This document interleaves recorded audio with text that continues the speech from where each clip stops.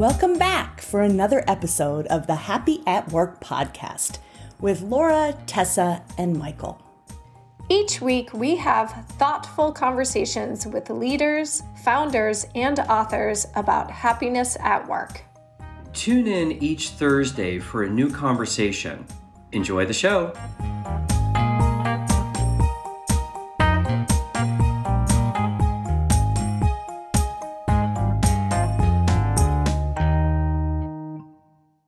All right. So welcome, Leigh Nicholas. You're from CarGurus. Thanks so much for joining us at Happy at Work.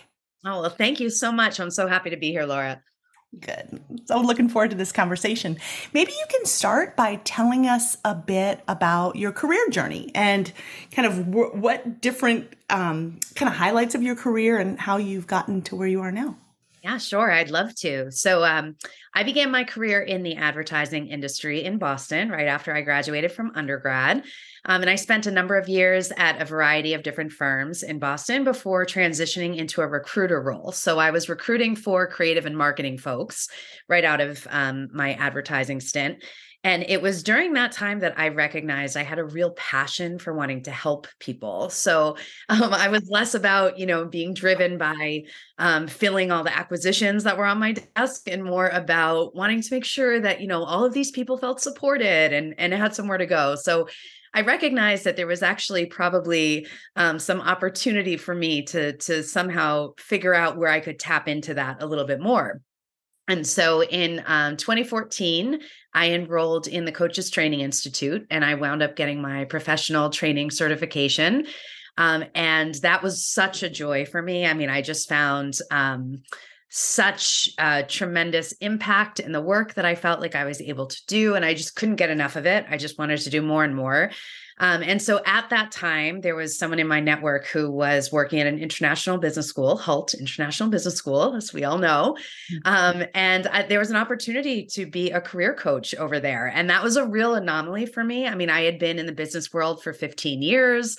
I had never been in higher education, but it honestly felt like almost a passion project, if you will. I mean, to have the opportunity to coach and, make impact on all of these students from literally all over the world. I couldn't have imagined a better opportunity. So I jumped at it. And I spent a really great about 5.5 years over at HULT as a career advisor, career coach. And then toward the end of my time there, I was also co-developing the career curriculum on a global level for our master level students, and really loved the work. But obviously I'm not there anymore. So what led to that? I mean, I think, as I said, I had been in business for 15 years. And so going into higher education was so rewarding in so many ways. But I did find that there was parts of the business world that I was just missing.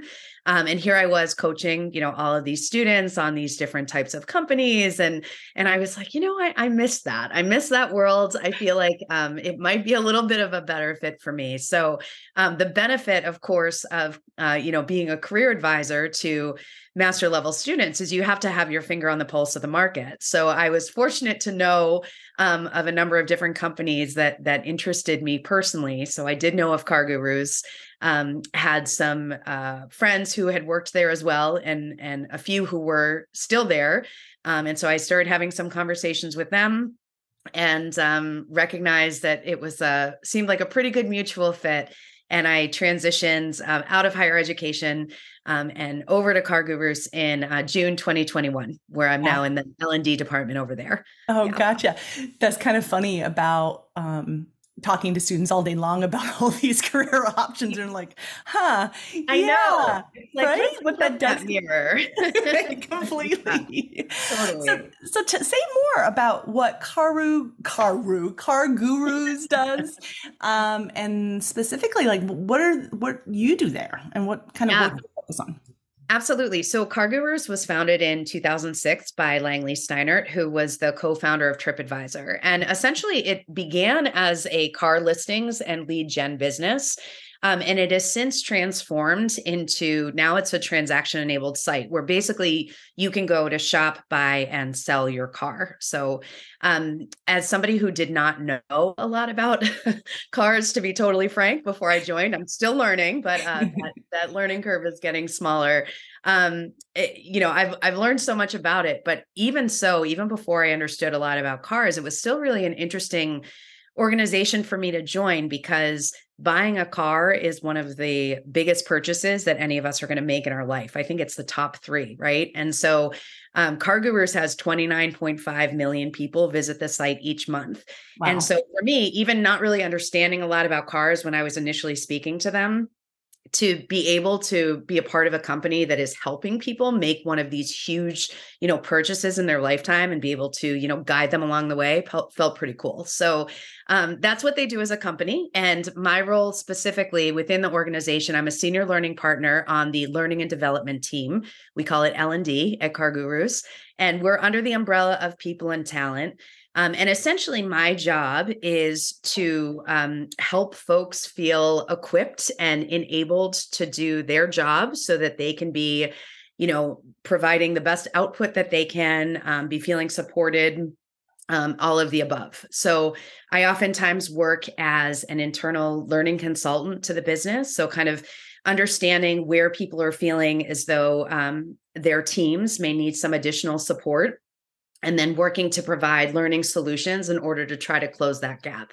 And we do that in a variety of ways. I mean, we have every employee at CarGurus actually has a subscription to LinkedIn Learning, which is pretty amazing. My team and I are in charge of, curating some of that content, just making sure that it's, as relevant as it can be for our learners. We'll also sometimes partner with third-party vendors. So if we have, a very specific need within the organization. Recently, for instance, I worked with a wonderful partner on some sales trainings for managers, and I wanted somebody who came with a sales background. So, we'll sometimes partner out with third party, or we will sometimes design and deliver the program curriculum ourselves, which is my favorite part of the job, if I'm being totally honest. Right. I bet that's so fun. One of the areas that I know that you've been really vocal about is this idea of redesigning your job. Yeah. And I have so much passion for that idea, because it feels like in HR, we never talk about that. And when I first started in my career, it was many, many years ago as an organizational psychologist, one of the main things that I used to do was job analysis, like looking at jobs, really trying to understand what is required for the jobs, but what the job looks like, right, and how each individual job fit into this bigger system. And it feels like we just don't do that anymore. We really don't think about the design of a job that's meaningful and achievable, doable. It just feels like we just kind of glom together. Like we have this traditional, definition of what a job is, and then we glom a whole bunch of other stuff on top of it, right? Hey. In fact, I'll just share one real quick. I just did a research study that was talking about the primary stressors of work. And I was really surprised to see that the number one stressor across the big, large number of participants, over 5,000 participants we had, was too much work. That we're just have too much on our plates, which I get and makes sense, but makes me go back to what we're going to talk about, is this idea of, wait, how are we even thinking about a job? Right? So I'd love for you to share your thoughts on this idea of redesigning your job. Yeah, thank you so much for bringing it up. I think it's certainly a topic that I'm super passionate about, because to your point, I don't think many people not even take the time to do it. I don't think people recognize they have the ability to do it. And so I'm a big, if I can blaze that path for one person listening and feeling inspired to do so, that makes me happy. I mean, I think where I initially started really talking about this idea as a concept is, when I think back to my 22-year career now, I would say probably the most rewarding work that I've done has been in some way a result of raising my hand, kind of speaking up and saying, I'm super interested in that, whether it be a stretch project or whether it be just wanting to upskill myself in an area that, I felt like I was kind of lagging a little bit. And I think that, to your point, I think a lot of times people aren't even first of all, taking the time, because maybe they feel like they don't have the time, but taking the time to slow down, be intentional about what is it that really sparks joy for me? What really makes me happy? And from there, if you're able to then create a business case for this thing that brings you joy, and you know that you can provide value in a way that is ultimately going to affect the bottom line, what leader wouldn't want to hear that proposal? And so when I look back, there's a specific example. I was working, it was when I was a recruiter in that part of my career. I was working for a fantastic firm who had, leaders who were very open, I will say that, and very supportive of their employees. So, that certainly does go a long way. But this was the part when I was saying to you at the beginning, I was a recruiter and recognized, wait a minute, I more want to help people. I more want to be coaching. And so at the time, that firm was kind of beginning this new branch to their business, which was all around kind of leadership development and things like that. And here I was, hired to be a recruiter, and I'm sitting there. I felt like I had this, spotlight on me that was like, Leigh doesn't want to do this job. It felt like I really need to raise my hand and say, I'm really interested in this other thing. And I know that there are business needs for this first thing. And I am totally willing to figure out a way to somehow keep handling those business needs. But gosh, what can I do to raise my hand and get more involved in this other area? And so I was really fortunate that, again, I had a leadership team who supported me and heard my business case out and thought, yeah, maybe that does make sense. Leigh, how would that look if you were to redesign kind of this job? What would that look like? And so ultimately what happened was I wound up straddling a couple different positions for a period of time until I moved on fully into a coach and facilitator function within the organization.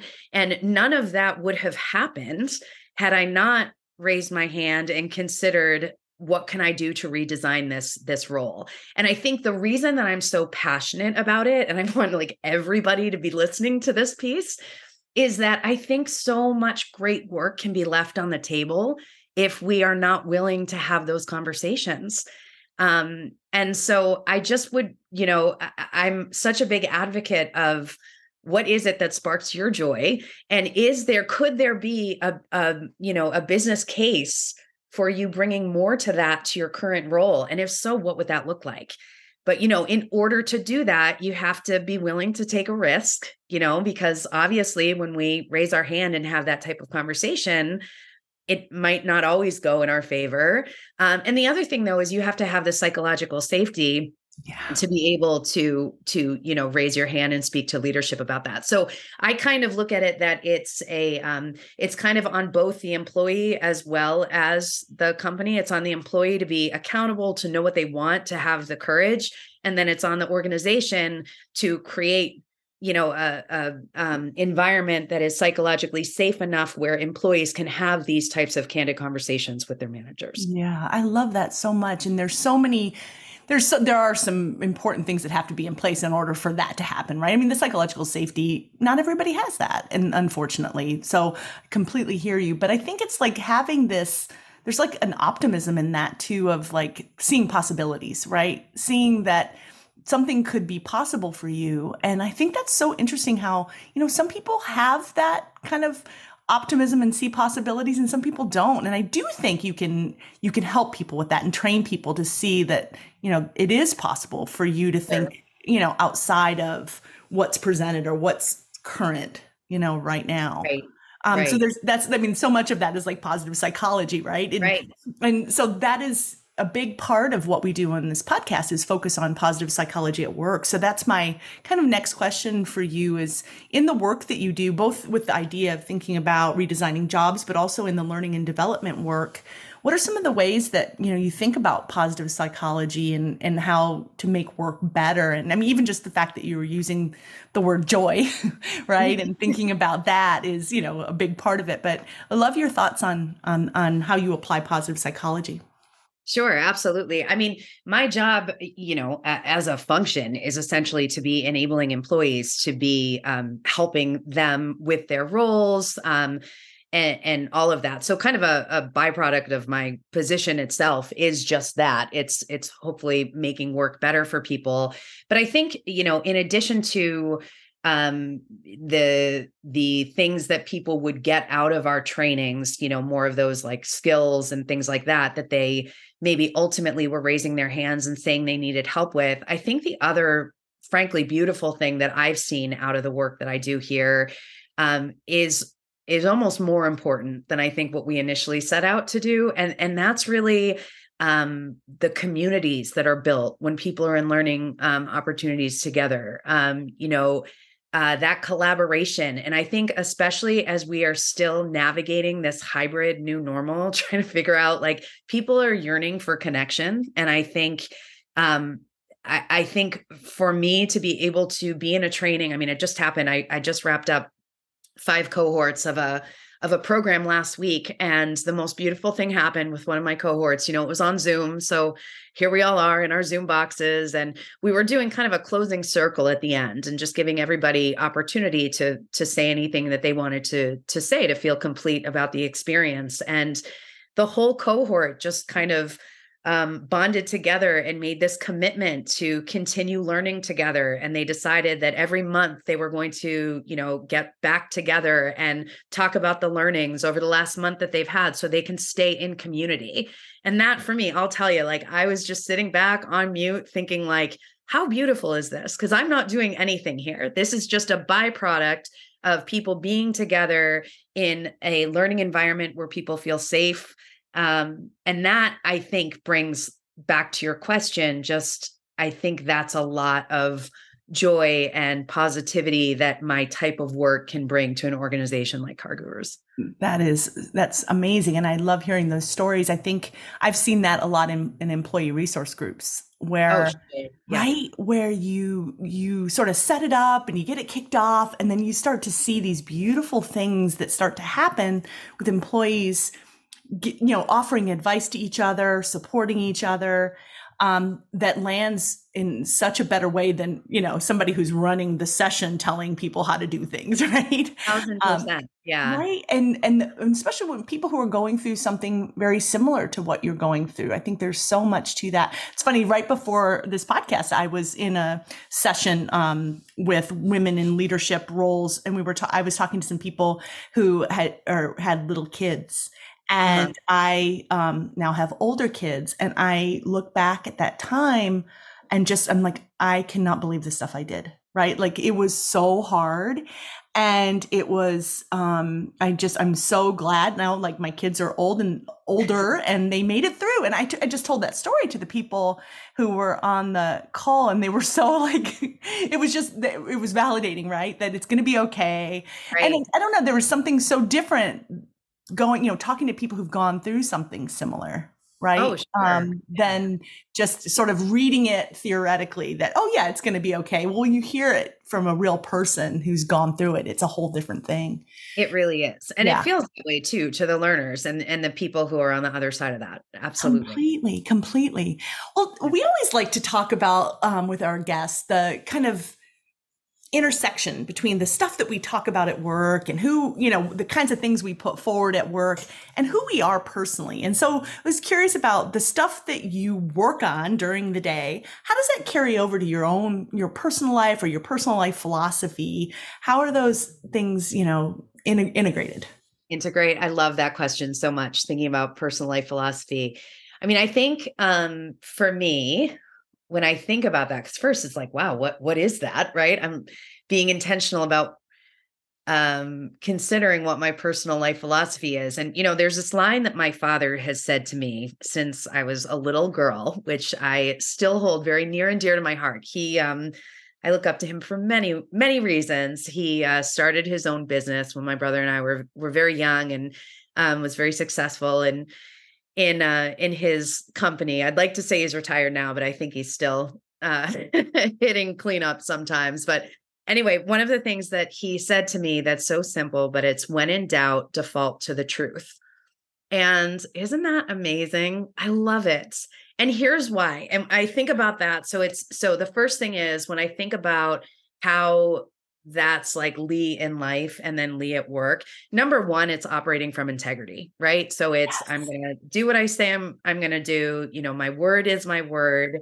And then I think when I think about how that shows up for me just at work, it's in a number of ways. When I think about our learners, first of all, it takes the pressure off. I don't know if that resonated with you, but as soon as I say that line, and I sometimes have to remind myself of it, it's like my shoulders immediately go down because it's actually quite simple. At the end of the day, if that's all I have to do is default to the truth, then how wonderful is that? I don't have to be spending all this energy trying to pretend I know everything or that I'm going to say the right thing. And so how I think that can show up at work sometimes, especially working at a place like CarGurus, where we're very supported in terms of innovation. And, I'm not afraid to fail fast. I'm not afraid to say to someone, I may not know if this is actually going to work, but I think it is, and I'd love to pilot it. Right. And so, and if it doesn't work, okay, so we're defaulting to the truth. We're moving on. Right. And then I think when I think of my role as a facilitator within the organization, when I'm leading programs, I think that will come across in a way that my hope would be anyway. That type of vulnerability to be able to say to my learners, I don't know everything necessarily, like we're in this experience together. I'd like to believe that then breeds trust, because there's a level of authenticity there. I think when people are being vulnerable, that's extremely important. And when people are feeling trusting in an environment, they're feeling safe. There's a brave place where they can be doing their best learning. So I think all of that kind of ties together in a pretty beautiful way. And that's a nod to my dad. Oh, that is so, the minute you said that, I wrote it down, right? I feel like I'm going to write it and put it on sticky by my computer, because you're right. It takes the pressure off you when you know that you can just tell the truth, right? That maybe I don't know the answer Right. to this question, or maybe I haven't figured it all out. It is really good. And and you also said the integrity piece to that too. So I love that. That's a great one. Good job, Dad. Yeah, he's a good one too. And I would also say, just back to that joy piece, I think it's connected to joy as well, because I'm not spending anxious energy worried about trying to show up in a certain way. I'm showing up authentically, and that in itself then, brings joy. Oh, completely. That anxious energy and that kind of putting all of the stuff on that you think you're supposed to put on, right? Like all these ways you think you're supposed to be, Right. that creates so much added pressure and so much just unnecessary time and effort and distraction of being something you aren't, right? And it's just not. And then we've done it. I don't know. I feel like there's been so many times in my career where I felt like I had to be something that I really wasn't. And so, yeah, it's really cool to hear you say that and to think about that. And if we could just do more of that, right? It would take a lot of pressure off, get rid of a lot of wasted time. And it would just we'd be so much more real to each other and to ourselves. Sure. And then think of where we could be spending that energy, that's where the magic is. Yes, for sure. Completely. Well, this has been such a great conversation. I love it. I feel like we could keep going, but are any kind of wrap up, words of wisdom or thoughts you'd like to leave us with?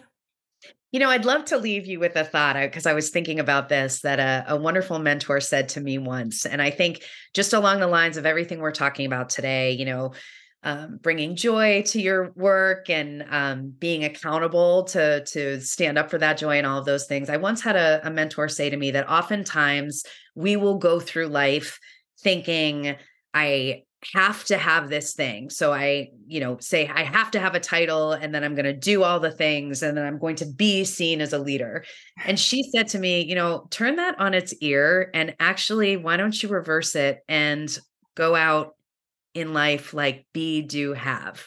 So instead of I have to have the thing before I start acting in a certain way that is ultimately going to yield results I want, every single one of us has an opportunity every day to show up the way that we want to show up. So if you want to be leader, wake up and make a conscious, intentional decision to go and be leader, do those things that are connected to you being leader. And then ultimately you will have whatever that thing is that you want, whether it's the title, whether it's the stretch project, new role, etc. So that's what I would love to leave people with.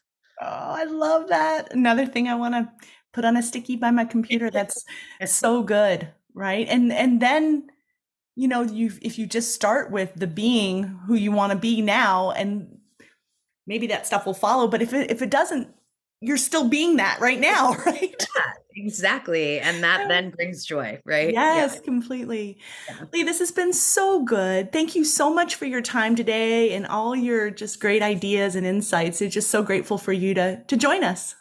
Thank you, Laura. I had so much fun. I appreciate you. Awesome. Thank you so much. We hope you've enjoyed this episode. If you'd like to hear future episodes, be sure to subscribe to the Happy at Work podcast and leave us a review with your thoughts. Are you interested in speaking on a future episode or want to collaborate with us? Let us know. You can send us an email at admin@happyatworkpodcast.com. And lastly, follow us on LinkedIn or Twitter for even more happiness. See you soon.